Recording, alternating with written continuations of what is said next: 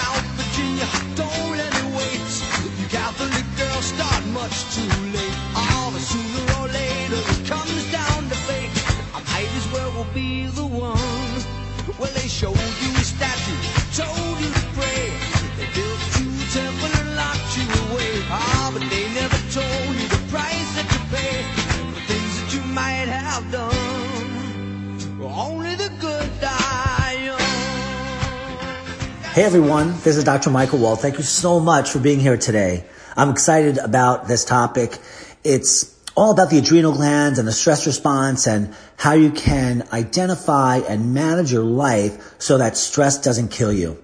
You know, all those health complaints that you have, your fatigue, your brain fog, your intestinal stuff, your hormonal imbalances, even heavy metal toxicity, whatever it is, stress actually can set your body up for being more susceptible to all sorts of degeneration. So this topic is literally for everyone. So for those of you who are new to the show, my name is Dr. Michael Wald, and I'm known as the Blood Detective. I practice in Westchester, New York, which is located about an hour north or so of New York City in a wonderful little town known as Katona. If you want to reach me for a distance or in-person consultation, or you have show ideas and comments on the shows, call me at 914-552-1442, 914-552-1442. And also, don't hesitate to email me your concepts and questions and input at info@blooddetective.com. So we're going to talk about keeping yourself alive longer with better quality. That would be nice. That's not a guarantee. I guess it's a good segue into the disclaimer for the show that this information is only for your education and cannot substitute for sound medical advice. So having said that, if you reduce your stress, and I'm not just talking about psychological stress, I'm talking about reducing the effects and the impact of various stressors upon your body. A stressor can be pollution. It can be cold weather. It can be over-exercising, under-exercising. It can be your medications, your nutrients. These are stressors, foods, and of course psychological stress that impact your body in a global way. So I'm going to talk about the stress response in the body, how it works, because if you have some fundamental understanding of how stress impacts your body, and I'm telling you, it goes beyond what you think you know about how stress impacts your body. Other than, if I asked you right now, how does stress impact your body? Most of you would say to me, oh, it's very significant. And, it just sets you up for, bad health. And that's completely true. But we need to go deeper. So let's start with just a quick definition. There's bad stress and there's good stress. And there's stuff in between, but the bad stress is known as distress. And the good stress is called eustress. So for example, if you put good stress in the gym on your muscles, you're going to grow muscles. If you put good stress on your cardiovascular system, you're going to grow a stronger cardiovascular system. If you place good stress in the form of the right way of eating and or detoxing or cleansing or taking supplements, then you will force your body through various stress reactions to change. Stress is an impetus to change. And the body is able to change most bad habits. Even if the bad habit is cancer, heart disease, diabetes, and arthritis. Those are just a few examples. But think of any disease or condition you've ever had, or that anyone you love or like even has ever had, and you'll find out that these are stressors, these diseases. So we have to know, and this is a key point, everyone, we have to know how these stressors like cancer or heart disease or whatever the health problems you have affect your body's chemistry. And your structure of the body too. Meaning, if you stress your body out by not exercising regularly, your heart's going to get weaker and it will structurally change. It'll atrophy over time or shrink. So, I'm trying to have you understand that there is a balancing act with stress so that stress can either help you grow and repair or cause disease and disrepair. So, this has to do with what's called the stress response. So I don't know if you've ever heard this, but there is something called the stress response, And there was a Dr. Hans Selye in the 60s, I believe it was. It might have been the 50s. Sorry that I don't know the exact time on that. And he came up with the term stress. I mean, the word existed before him, but it wasn't used to describe the effects of various influences upon the body. It was a term used in construction engineering to describe like stress forces among, let's say, materials in a building. So he applied it to the body for the first time. And guess what happened? His articles really didn't get read because no one knew what the heck stress was. But now we know. Just a little interesting history there. So there's the stress response, which is what they call a fight or flight response. And every mammal on the planet will experience, and even non-mammals will experience the fight or flight response. So you either fight and deal with the current stress at hand or the danger, or you flight, you run away. And between the fight, staying around, or the flight, running away, there's different neurohormonal, neurophysiological changes in the body that allow the fight to happen or the flight to happen. And when you're in either fight or flight, your body shuts off and turns on different systems in the body. The digestive tract works different. The hormonal system works differently. The nervous system works differently. All of the systems, the musculoskeletal system works differently to accommodate what is required of you, the organism, either as a fight or flight. Now, we mentioned that there are different types of stressors. There are nutritional stressors, energetic stressors, electromagnetic stressors, radiation stressors, physical, emotional effects, even how you internalize your world through your filter, or what I like to call the semantic stressors. So if you have a word in your language for war, that will generally have stress attached to it, and there will be war. And they know this of African tribes, there's at least one that does not have a word for war. And guess what? They don't fight.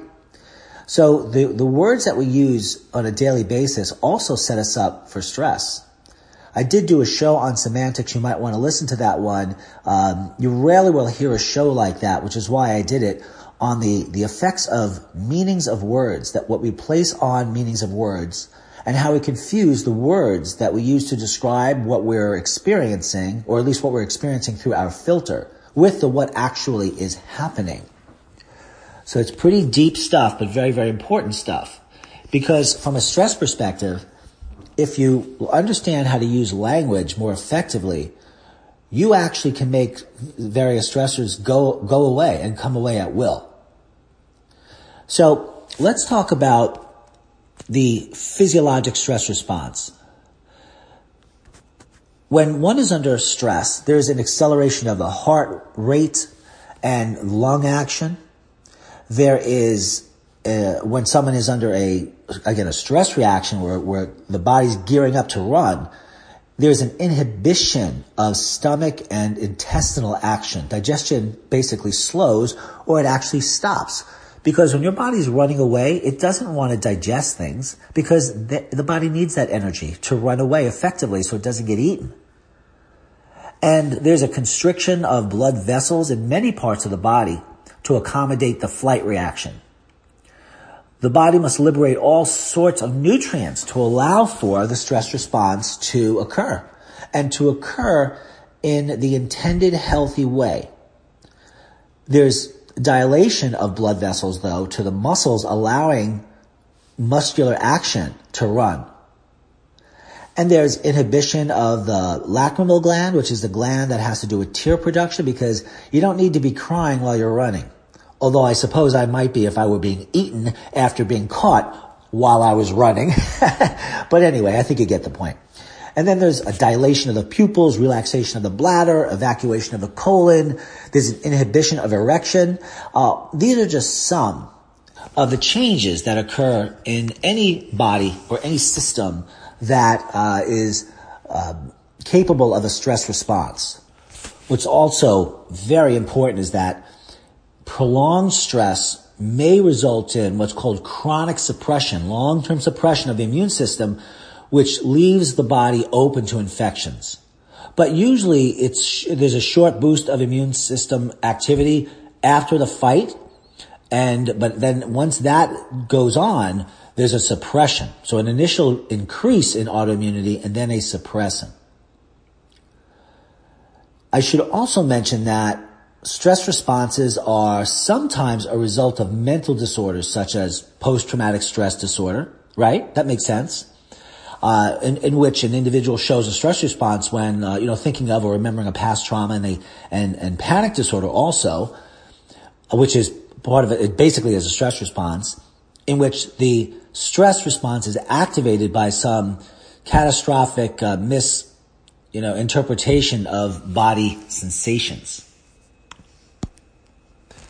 So what happens in the body during a stress response?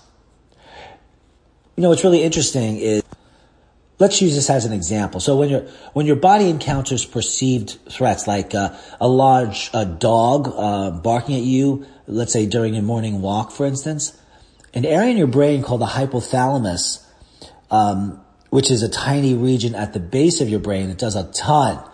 It sets off an alarm system in the entire body. And through a combination of nerve and hormonal signals, this system prompts your adrenal glands, which, by the way, are at the top of either of your two kidneys. So the adrenal glands will release a surge of hormones, including adrenaline and cortisol. So let me tell you a couple of things about adrenaline and cortisol. So let's start with adrenaline. Adrenaline increases your heart rate. Think of adrenaline like acceleration. Adrenaline accelerant, okay? So adrenaline increases your heart rate, it elevates your blood pressure, boosts your energy supply because you need to run. And then there's cortisol. That's the primary stress hormone. Now, the interesting thing about cortisol is that it increases sugar or glucose in the bloodstream. And it'll enhance your brain's use of glucose, increasing the availability of glucose for tissue repair. So cortisol is super interesting. I could do a whole hour on just that, but cortisol curbs functions that would be non-essential or detrimental in a fight or flight situation. So cortisol alters immune system responses and suppresses the digestive system and the reproductive system and growth processes. Because when you're undergoing a fight or flight running around, you don't need your immune system to be working at 100% function. You don't need your digestive system either, or your growth systems to be working at 100%. That would take away from the actual fight or flight reaction, because you want it to be successful. You want the fight or flight to be successful, because if it fails, you're either getting eaten or you're gonna die of a chronic fight or flight response. So when the body wants to turn down the stress response, there's a decrease in hormonal levels, and that enables your body to return to a normal, homeostatic, balanced state once the perceived stress has passed. Now, the stress could have been something psychological, or it could be something very physical, okay? As adrenaline and cortisol levels drop, heart rate and blood pressure return to baseline, and other systems resume their normal activities, right? Should make sense. But here's the key. Here's the kicker. But when the stressors of your life are chronically present, leaving you constantly feeling stressed, or, you just have tension all the time, nervous, or on edge, that's the fight or flight reaction that is turned on. And if you keep it on, it's like keeping a car on too long. It will burn out. So the critical point here for you to get, I think, is the less control you have over potentially stress-inducing events and the more uncertainty they create for you, the more likely you will feel stressed. So even the typical day-to-day demands of living can contribute to your body's stress response in an adverse way. So let me just reiterate a point. And before I do, I just want to welcome everyone for listening today. My name is Dr. Michael Wald, and you're listening to Ask the Blood Detective. You can reach me at 914-552-1442. and you can email me at info@blooddetective.com, and you can check out my website. I've got tons of videos and free content there at drmichaelwald.com. So overexposure of your body tissues to cortisol and other stress hormones disrupts almost every one of your bodily processes. Almost every cell and every organ, tissue, and gland is affected. So this will put you at increased risk for all kinds of health problems. We're talking about heart disease, sleep problems, digestive problems, depression, even obesity, memory impairment. What else? Just healing issues, immune problems, and definitely a worsening of skin conditions. So those are just a couple of the highlights right there. So why do you react to stress the way that you do? Why does your body do that? Well, part of it has to do with genetics. The genes that control the stress response keep most people on an even keel, theoretically speaking. I don't believe that's really true, at least from the people that I see, which I admit are self-selected. They're not well. But it doesn't seem to me that my average patient's genes are keeping their stress response on an even keel. It's just not. And you may experience an overactive or underactive stress response. Many people have these hyperactive stress responses, which become anxiety, for example, or nervousness, or various diseases of overactivity, a classic one being hypertension. So there's also life experiences. A strong stress reaction can often be traced to the environment around you. That's pretty apparent. And people who are exposed to extremely stressful events, let's say like children who have neglect or abuse, they tend to be particularly hypersensitized to stress and anxiety, and then eating disorders and all kinds of similar traits. And they become adults that are extremely dysfunctional. So how do you manage your stress? How do you live longer by managing your stress? Well, let me just give you some of the general guidelines here. I mean, there's only so much we could do in an hour, but it's important. So among the many strategies to help you manage your stress, the first one, it needs to be exercise. My experience with patients is that they think they know how to exercise, but they don't. Exercise can be done in a way that supports, let's say, the cardiovascular and the lymphatic system, or it can be focused on strength or mobility or balance and coordination.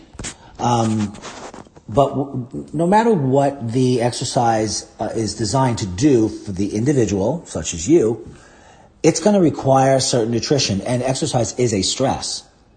So let's say you come to me and you have fibromyalgia, right? And I say, here's what you need nutritionally, dietary-wise, lifestyle, nutritional supplements. If you then say to me at the end of the conversation, oh, by the way, Dr. Wald, I want to start walking 3 miles a day. That completely changes the suggestions that I would give you because of the stressor of exercise.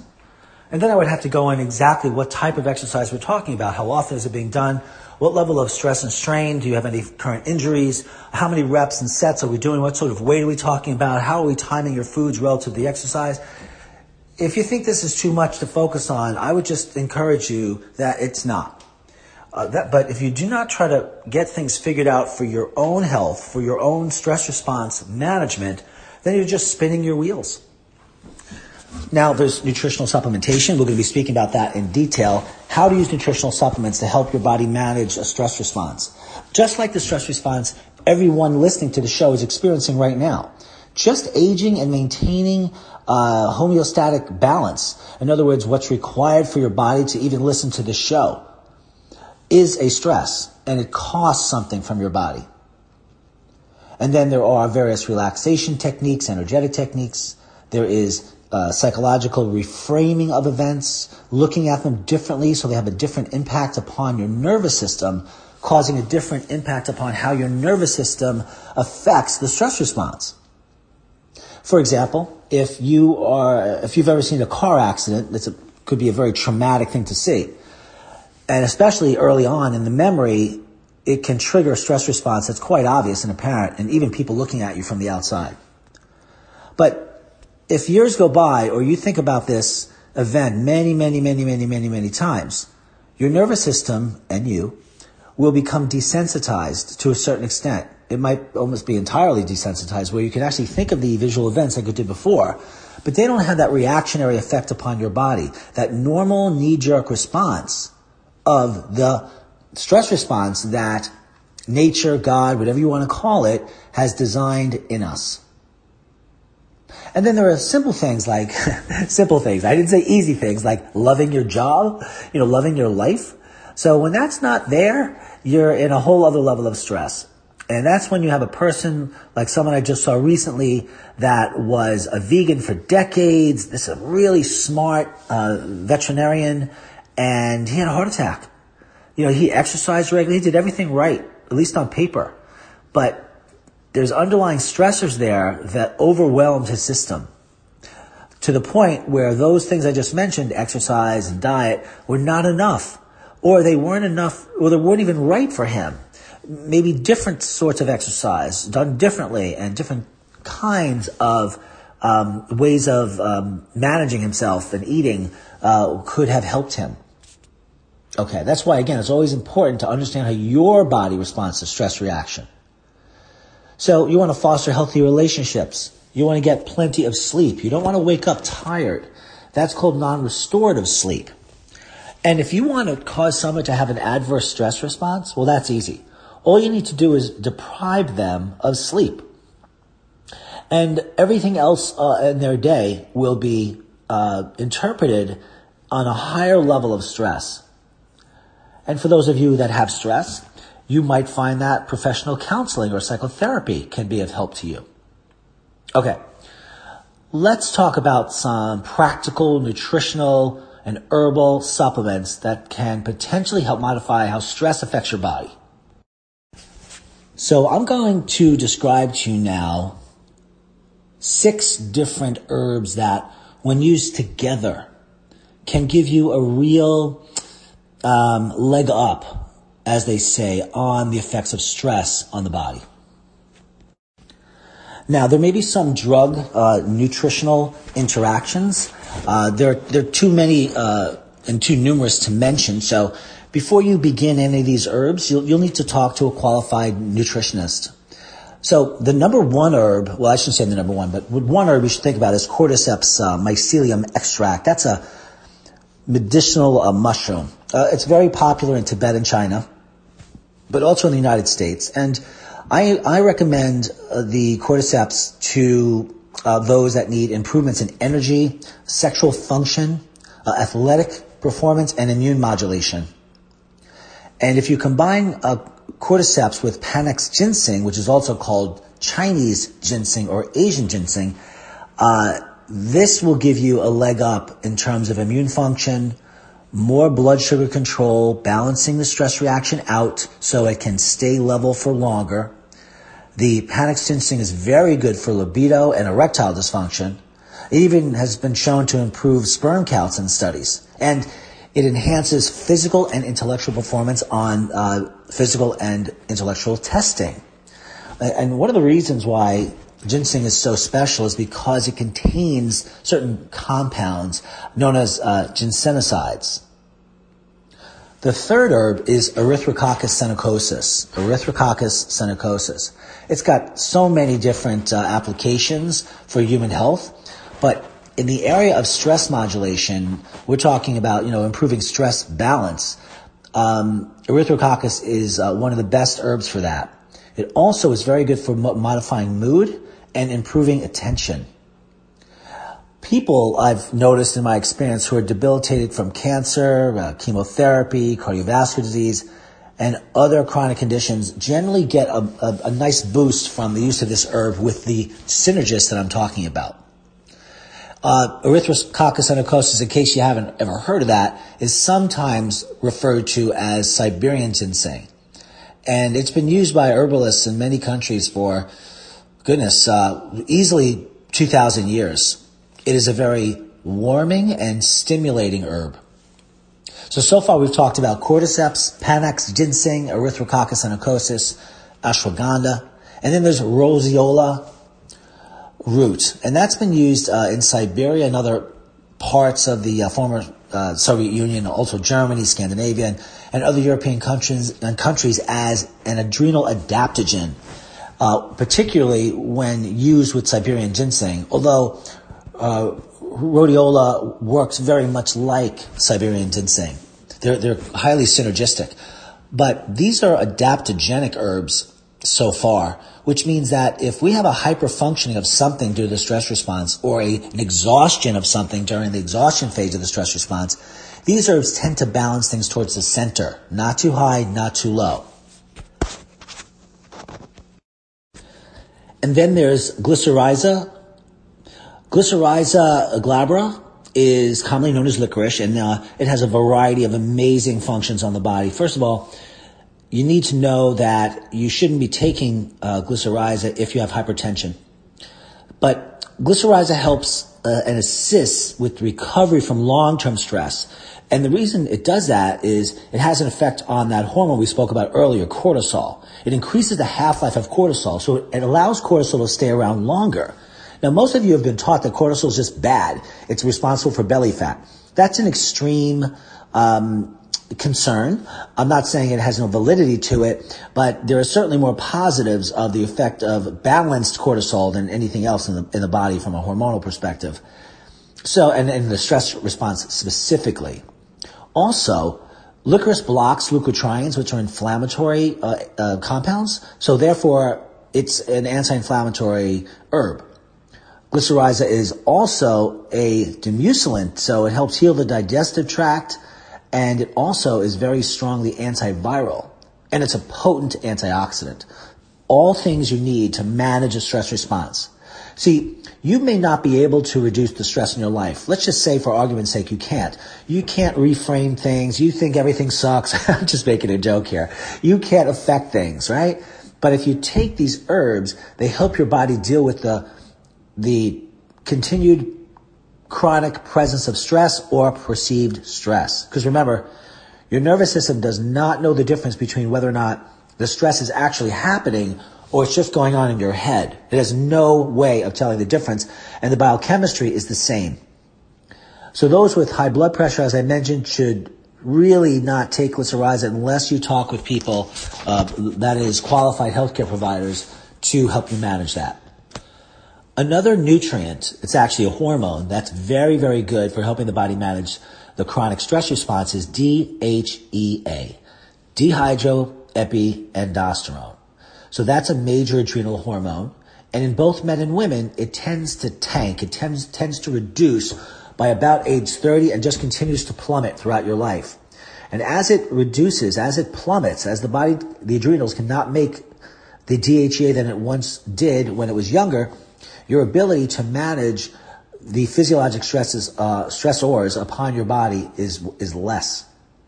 So taking DHA helps to offset a lot of the adverse effect of stress upon the body and the aging process, the stress of the aging process upon the body. So one example is that DHEA helps the body retain and build lean body tissue. So it's anti-catabolic. Catabolism means to break down, and it's a pro-anabolic hormone, meaning it helps build things up. So I take DHEA to help me deal with the stress of my life and also the stress of my exercise routines, because long running and heavy weight training does stress the adrenal glands. And if you maintain the higher DHEA levels in the normal range, that helps offset the adverse effects of stress and has you get the benefit of the stress as it plays upon the body's muscles if it's weight training, or cardiovascular system if it's that. Okay? Now, I want to continue an herbal discussion on managing the stress response. And in a minute, I'm going to just summarize the stress response for you again, a little differently. But once again, I just want to thank everyone for listening and letting you know that I will present topics that you are interested in. I received many, many emails and quite a lot of phone calls to reiterate this whole stress response and what to do about it nutritionally in a way that should work.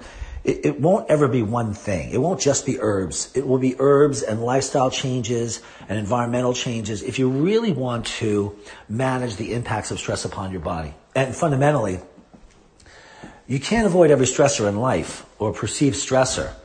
But what you can do is work on yourself so that when you're exposed to life, you can filter things in such a way or internalize them and interpret them in such a way that supports your system in a realistic way. In other words, if a danger comes up and you must deal with that, you want to deal with that, but you can deal with it in a panic stress response where you're likely going to be less effective in managing that.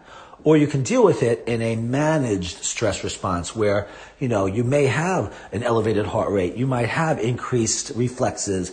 All of these things are fine for a stress response as long as they are curtailed, they are managed, and they are not excessively long. You see, the stress response has three main phases. Okay, let me state these. So the phases start out, as I mentioned earlier, with the alarm phase. And then that is the initial phase where there is this stressor. Then there is the resistance phase. That's where you're kind of cruising with the stress. There's a stress, you're moving, you're doing your thing, you're trying to manage it, you're reacting to it. And human beings can react to stress. And they can also take a step back and say, wait a minute, I don't have to breathe this fast. I can slow my breathing down. I don't have to be moving this fast. I can slow that down too. By the way, altering your breathing is probably the single best and most effective immediate way to help manage physiologic stress in your body. Because when you slow down the respiratory system, you're slowing down the cardiovascular system, and these reduce the amount of stress and therefore stress hormones and inflammatory stress mediators in the body. So we started out with the alarm reaction. Then we're well into the dealing with the stress response during the resistance phase. And as long as the resistance phase is not excessively long, your body can deal with that, no problem. And of course, how your body in particular deals with stress is very different than another person. I can't tell you that. But there are ways in which I can measure some of the ways in which your body is impacted by stress. I'll tell you about those in a second. And then, if your body does not reduce that stress or avoid it somehow, you start to go towards the exhaustion phase. So the alarm phase to the resistance phase, and then the exhaustion phase. And as the term would imply, your body is running out of its resources, and it's basically it's a very damaging phase. And these three phases, alarm, resistance, exhaustion, were coined and researched mostly by the doctor I mentioned at the beginning of the show, Dr. Hans Selye, and they used to refer to him as the father of stress. I wonder how he liked that term. Hey, father of stress, how are you? He's like, very stressed today. But you never know. He was a genius. He certainly was. The whole concept and the introduction of the stress response into human physiology has enlightened many doctors and many researchers to understand how human beings deal with life. So, when it comes to some additional herbal supports, grab your pen because I'm going to tell you some new ones. And while you're doing that, I'll let you know my phone number for those of you who want it. My phone number is 914-552-1442. You can email me at info@blooddetective.com, and my website is drmichaelwald.com.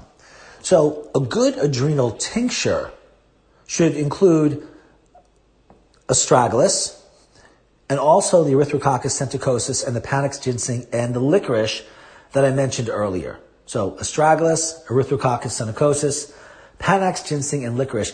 And they really need to be about 15% strength. That seems to be, on average, the right number. But you might need more or you might need less, depending on what you're up to. Remember, if you have various health problems, those are stressors. And if I have different health problems or no health problems compared to you or the next person standing to the right or to the left of you, you can imagine how what each of us needs is completely and entirely different. So you can figure out what you need based on some trial and error. And I don't mean just taking an herb and seeing how you feel that day. A lot of people think that that's evidence. It's not. You'd have to go for about a month of trying things. And you can have your absorption rate checked, because if you're malabsorbing a certain percentage, you'll need to take higher levels of different herbs. And herbs are impacted by other ingredients in your diet, like proteins, carbohydrates, and fats. So you need a malabsorption test. You also need a test of vitamin C. Let me segue to vitamin C just for a minute. Then I'm going to get back to I'm going to complete the herbal tincture formula that I started describing. Vitamin C is required for nearly 3,000 different enzyme reactions in the body. Enzymes are protein structures that run different reactions that allow things to happen. So if you are deficient in vitamin C, or you're not deficient, but you're insufficient, meaning you have vitamin C, but you don't have enough of what your body's up to, then you're going to want to think about doing a vitamin C flush test. And that's a test where you're using buffered powdered vitamin C, and you're taking a level teaspoon of it in 2 to 3 ounces of water every 30 minutes until you get diarrhea. When you get diarrhea, that's the amount where you stop. Now, the amount of vitamin C you need daily is not the amount that gave you diarrhea. That's too much, right? You need 2/3 of the amount that it took for you to get diarrhea every day in 2 equally divided doses. That will supply your body a saturated dose of vitamin C. Vitamin C is so important for managing stress response, and as an anti-inflammatory and an antioxidant and as an adrenal adaptogen. I can't even begin to enumerate its potential benefits. But it has to be buffered, and you have to take the dose that you need. If you take too much, that's an adverse stress. If you take too little, that's not helping you either.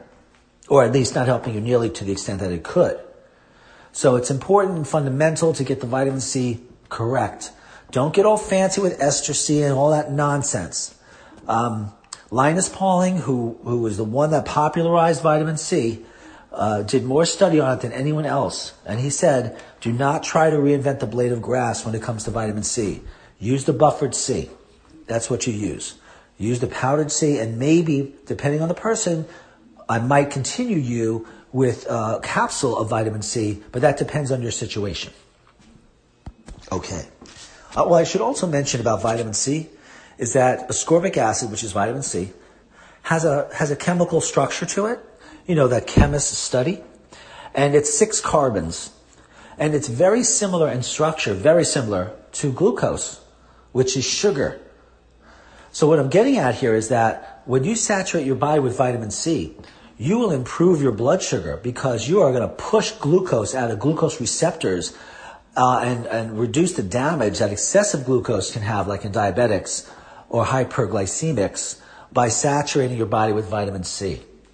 So very important. It looks very similar to glucose, vitamin C, but it's not. So that makes it, allows it to take the place of glucose in many chemical reactions in the body. So earlier I was talking about an additional herbal tincture, a liquid that contains 15% astragalus, erythrococcus senocosus, panax ginseng, licorice, and that's that. Now, a few other things I suggest would include kelp. Kelp at 15% helps the thyroid gland. Now, the thyroid gland talks to the adrenal gland, and the thyroid and adrenal glands talk to the anterior pituitary gland, and that gland talks to other higher centers of the brain. So anywhere along the chain, if there's miscommunication, which can happen with chronic stress response, think of it this way. You have a chronic stress in your life, and you could get hurt, right? Conceivably, emotionally, or physically. And even when the stressor's gone, you still might remain hurt. So when you're undergoing daily chronic stress, your body gets a little hurt in ways that you may not even know. And all those ways that you do know, all your health problems, those are stressors. And the thing is to clean those problems up, and you have to identify them. So one of the most common ways in which the body is hurt from chronic stress is by its effects upon the thyroid gland. So the thyroid gland, like the adrenals, become exhausted. Remember, when we spoke about the alarm, resistance, and exhaustion phase, for the body to feel exhausted, to be burned out, you have to have burned out organs, right? So kelp helps the thyroid gland by helping it make more thyroid hormone, because low thyroid function is much more typical than high thyroid function in the stress response.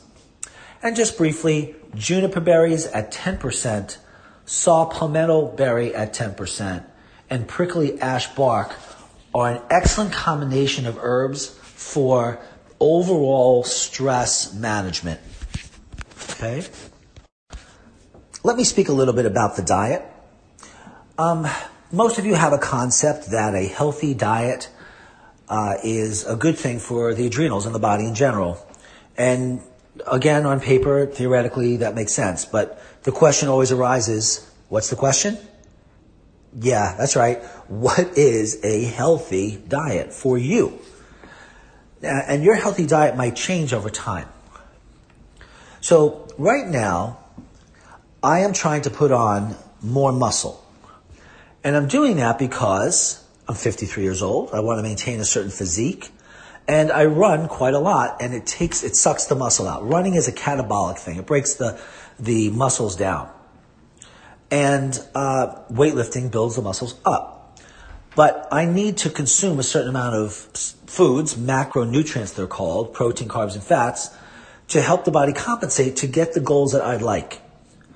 So to have my body help build itself up in the face of the stress of my running and breaking my muscles down, I need to eat more protein and also healthy fats and lots of raw vegetables to build my muscles up as I'm pushing weights.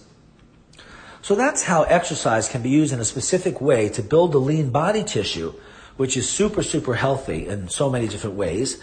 And it required a certain kind of a diet. And I use a simplistic version of one. Now, let's say I get to the size that I want by eating that high protein vegetable diet, let's just say, and no refined carbohydrates and simple sugars, and eat organic when you can, and no GMO foods and no gluten. I get it. Okay. If that's appropriate for you. So once I reach that goal, and I want to go further, I might need to eat differently.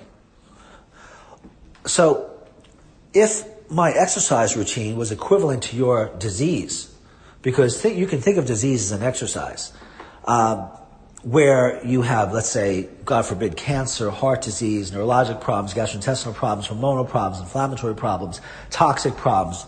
All of these things denature the body. But in a general sense, practically speaking, vegetables higher in sodium, such as green beans, celery, zucchini, tomatoes, onions, they're very helpful for helping the adrenal glands.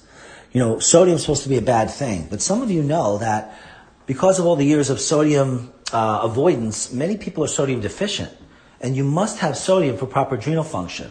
So if you eat these foods on a weekly basis, you're likely going to get that sodium that you need. And you want to avoid stimulants, caffeine, for example, or at least excessive amounts of it, and other sorts of stimulants like sugar, because they cause the adrenals to work hard all the time. So you're in a stress mode all the time. So I hope you realize that's what I've been talking about. Some of you are under stress right now because of how you eat and your chronic health problems. Okay. Other things that you can do to help manage the stress response would be to eat foods lower on the glycemic index. So foods that when you eat them have less of an impact on your blood sugar. And you can look those up online. But just be aware that the lists of glycemic foods, they're not accurate in a lot of people. They just don't react that way in most people. If you want to know if you have a hyperglycemic response to a high glycemic food, you would have to get a glucometer and check your glucose when you eat the food and see what happens. And you want to have meals that are probably best eaten regularly spaced throughout the day to even out blood sugar. And some of you are thinking, no, Dr. Well, that's old. That's old. We want intermittent fasting. We want to be fasting, for example, for 16 hours and then eating. I know that's in right now, and I do think that there's something to that. But a good number of people cannot fast according to intermittent fasting guidelines. It would just be unhealthy for them. It creates such a stress on their system that they'll be worse off from it. The only way you'll know if you're worse off from it is just to try it and to see after doing it for several days or several weeks, how your health is going. Most people will point to losing some weight, but almost no one can maintain an intermittent fasting food intake sort of lifestyle. So that weight's going to come back with a vengeance. So it's a fad. It does have value when done correctly, but that's not easy to do. And I'll refer you to my intermittent fasting radio show, which you can find on my website. The website's drmichaelwald.com. And then you can either search the search bar on any page, including the home page, or you can go to the blog section and just scroll down until you see the show title, Intermittent Fasting.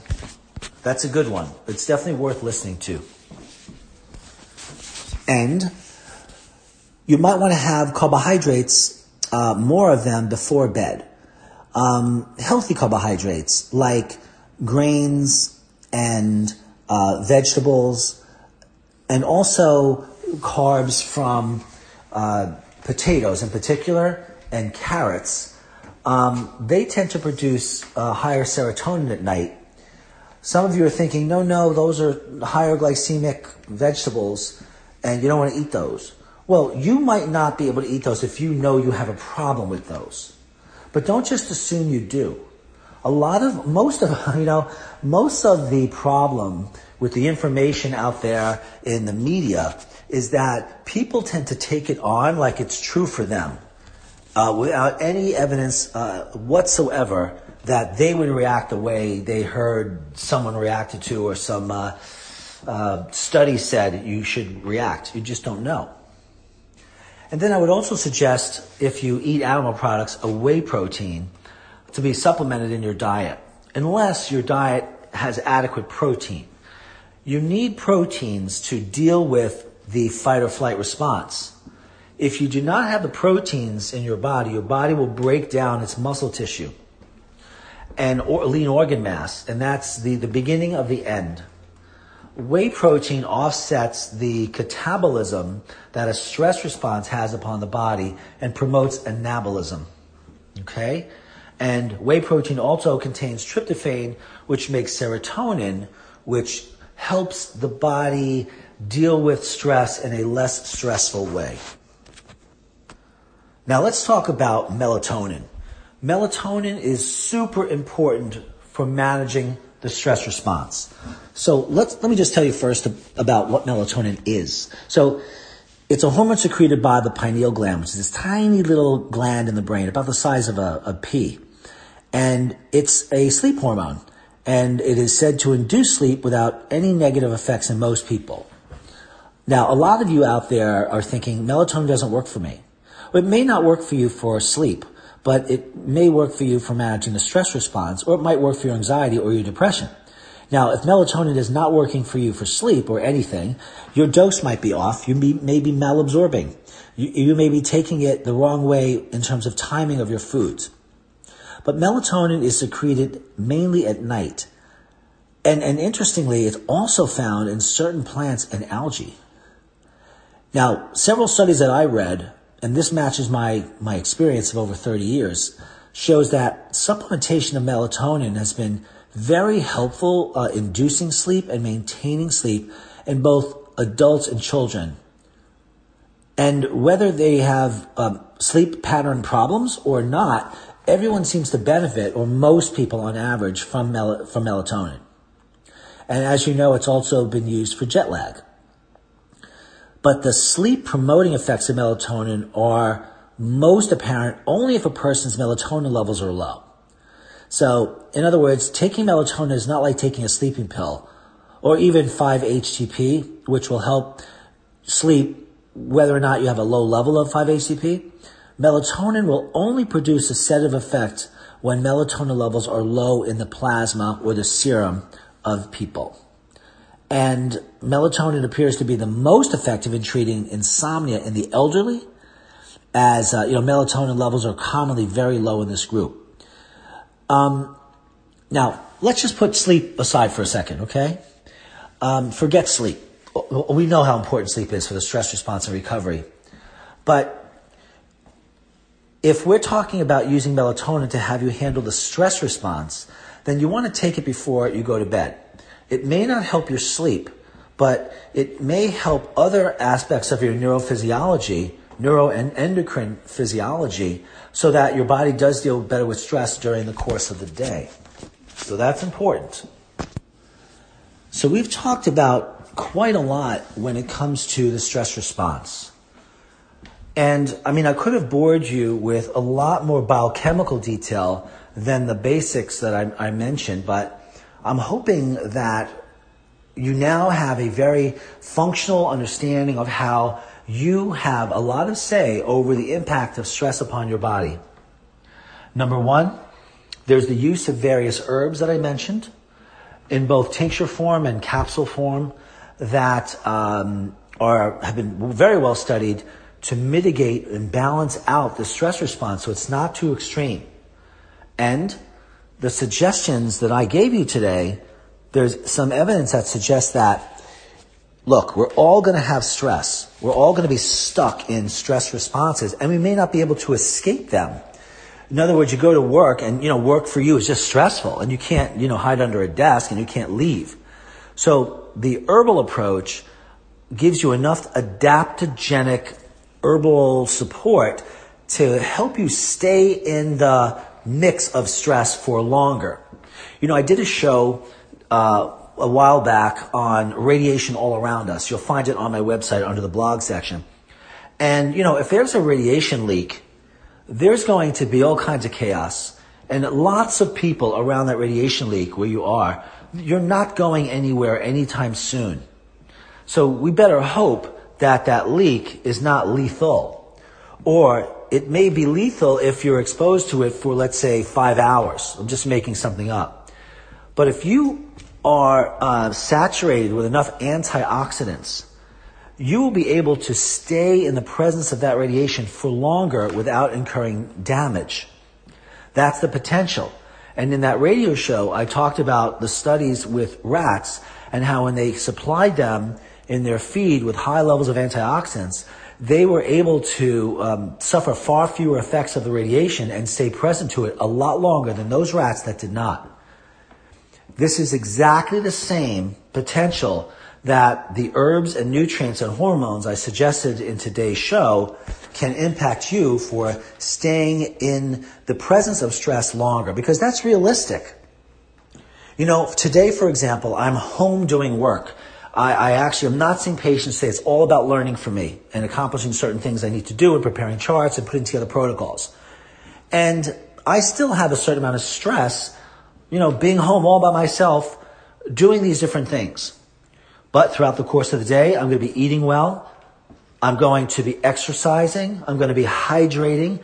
I'm going to take my herbs. I'm going to think my positive thoughts.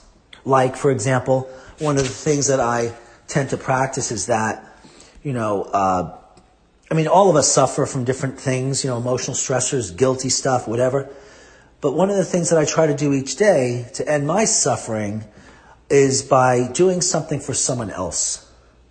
So that's a credo that I use and repeat and have in my calendar, my Google Calendar, to come on every day to remind me that for me to manage my stress better every day, I'm going to help someone else. And the other thing that helps me is if I surround myself with like-minded people, I am much happier. I don't need to hang out with people that don't understand that, nutrition can help your body. So I don't need to hang out with those people. They stress me out. So I don't. So these are ways that I structure my life. Like another one is I have a gym in my home and I work out in that gym. And I found that when I did not have a gym in my home, I wouldn't work out nearly as much. My health would not be anywhere close where it is. So if it's possible for you, you want to set up your life so that everything works for you based on how you want it. But on those days where things simply don't turn out that way, you have to remind yourself, if you want to help your body do what stress is, well, that's normal. And I will just focus on what I can today and what I can affect. So these sorts of things. But I still find that these little tidbits of information and practical approach to life, if they're wired in your electronics like your, Google Calendar, so they're all there for me in the Google Calendar. I don't have to remember them. So they pop up at a certain time during the day, and then I just go for it. So I take it out of my real brain and put it into my electronic brain, which reduces my stress and makes my life much, much happier. So we talked about the use of structuring your life to help stress, surrounding yourself with like-minded people, doing something for others to reduce your suffering, eating well, lower down on the food chain, something like a plant-based diet, not that paleo nonsense, but an actual plant-based diet, and taking whatever nutrition that you need for your needs. You might need a malabsorption test. You might need a vitamin C level test. You might need a vitamin C use test. We might do tests of your need for stomach acid or your need for zinc. And I could do a test of your autonomic nervous system, which is the nervous system that deals with the fight or flight response. So there is a test where I put a strap on your lower chest and put a receiver near you, and I have you sit and stand for a certain number of heartbeats. And that is a stress test for the different parts of your nervous system that handle the stress response and are responsive to the adrenal glands. So the test is called an autonomic nervous system test. And I usually do that with a test of the cardiovascular system, how stiff the arteries are, not blocked, stiff, and how thick the blood is, and what your biological age is of your cardiovascular system. I have a test that can tell me, is your cardiovascular system 80 years old, or is it actually close to your age? And the reason why I do the cardiovascular test is because most of us will die from stress causing heart attacks, both men and women. So we want to see the changes in the cardiovascular system and support them nutritionally so they have greater resiliency against the daily stress. And in terms of testing, there may be other tests that are appropriate for you given your health problems. And fixing those organ systems and problems and that leaky gut or whatever it is, that's going to help your body build up and be more resilient against the stress of aging or the stress of abnormal aging. Because it's the abnormal aging that really has most of us age the way it does. So when I sit down with a person and listen to their story, I would then determine what tests, if any, are best for them. The goal is to fix whatever it is we find towards personalizing the nutrition for them based on labs, questionnaires, physical exam, visual exam, and detailed consultation. Alrighty. So I hope you got some value out of the show on the adrenal glands and the stress response. My name is Dr. Michael Wald. You're listening to Ask the Blood Detective. Let me know those show topics. Send them over to my email at info@blooddetective.com. Check out the website at drmichaelwald.com. And call me if you'd like to work with me in person or at a distance at 914-552-1442. Again, thank you so much, and I'll talk to you soon. Bye, everyone.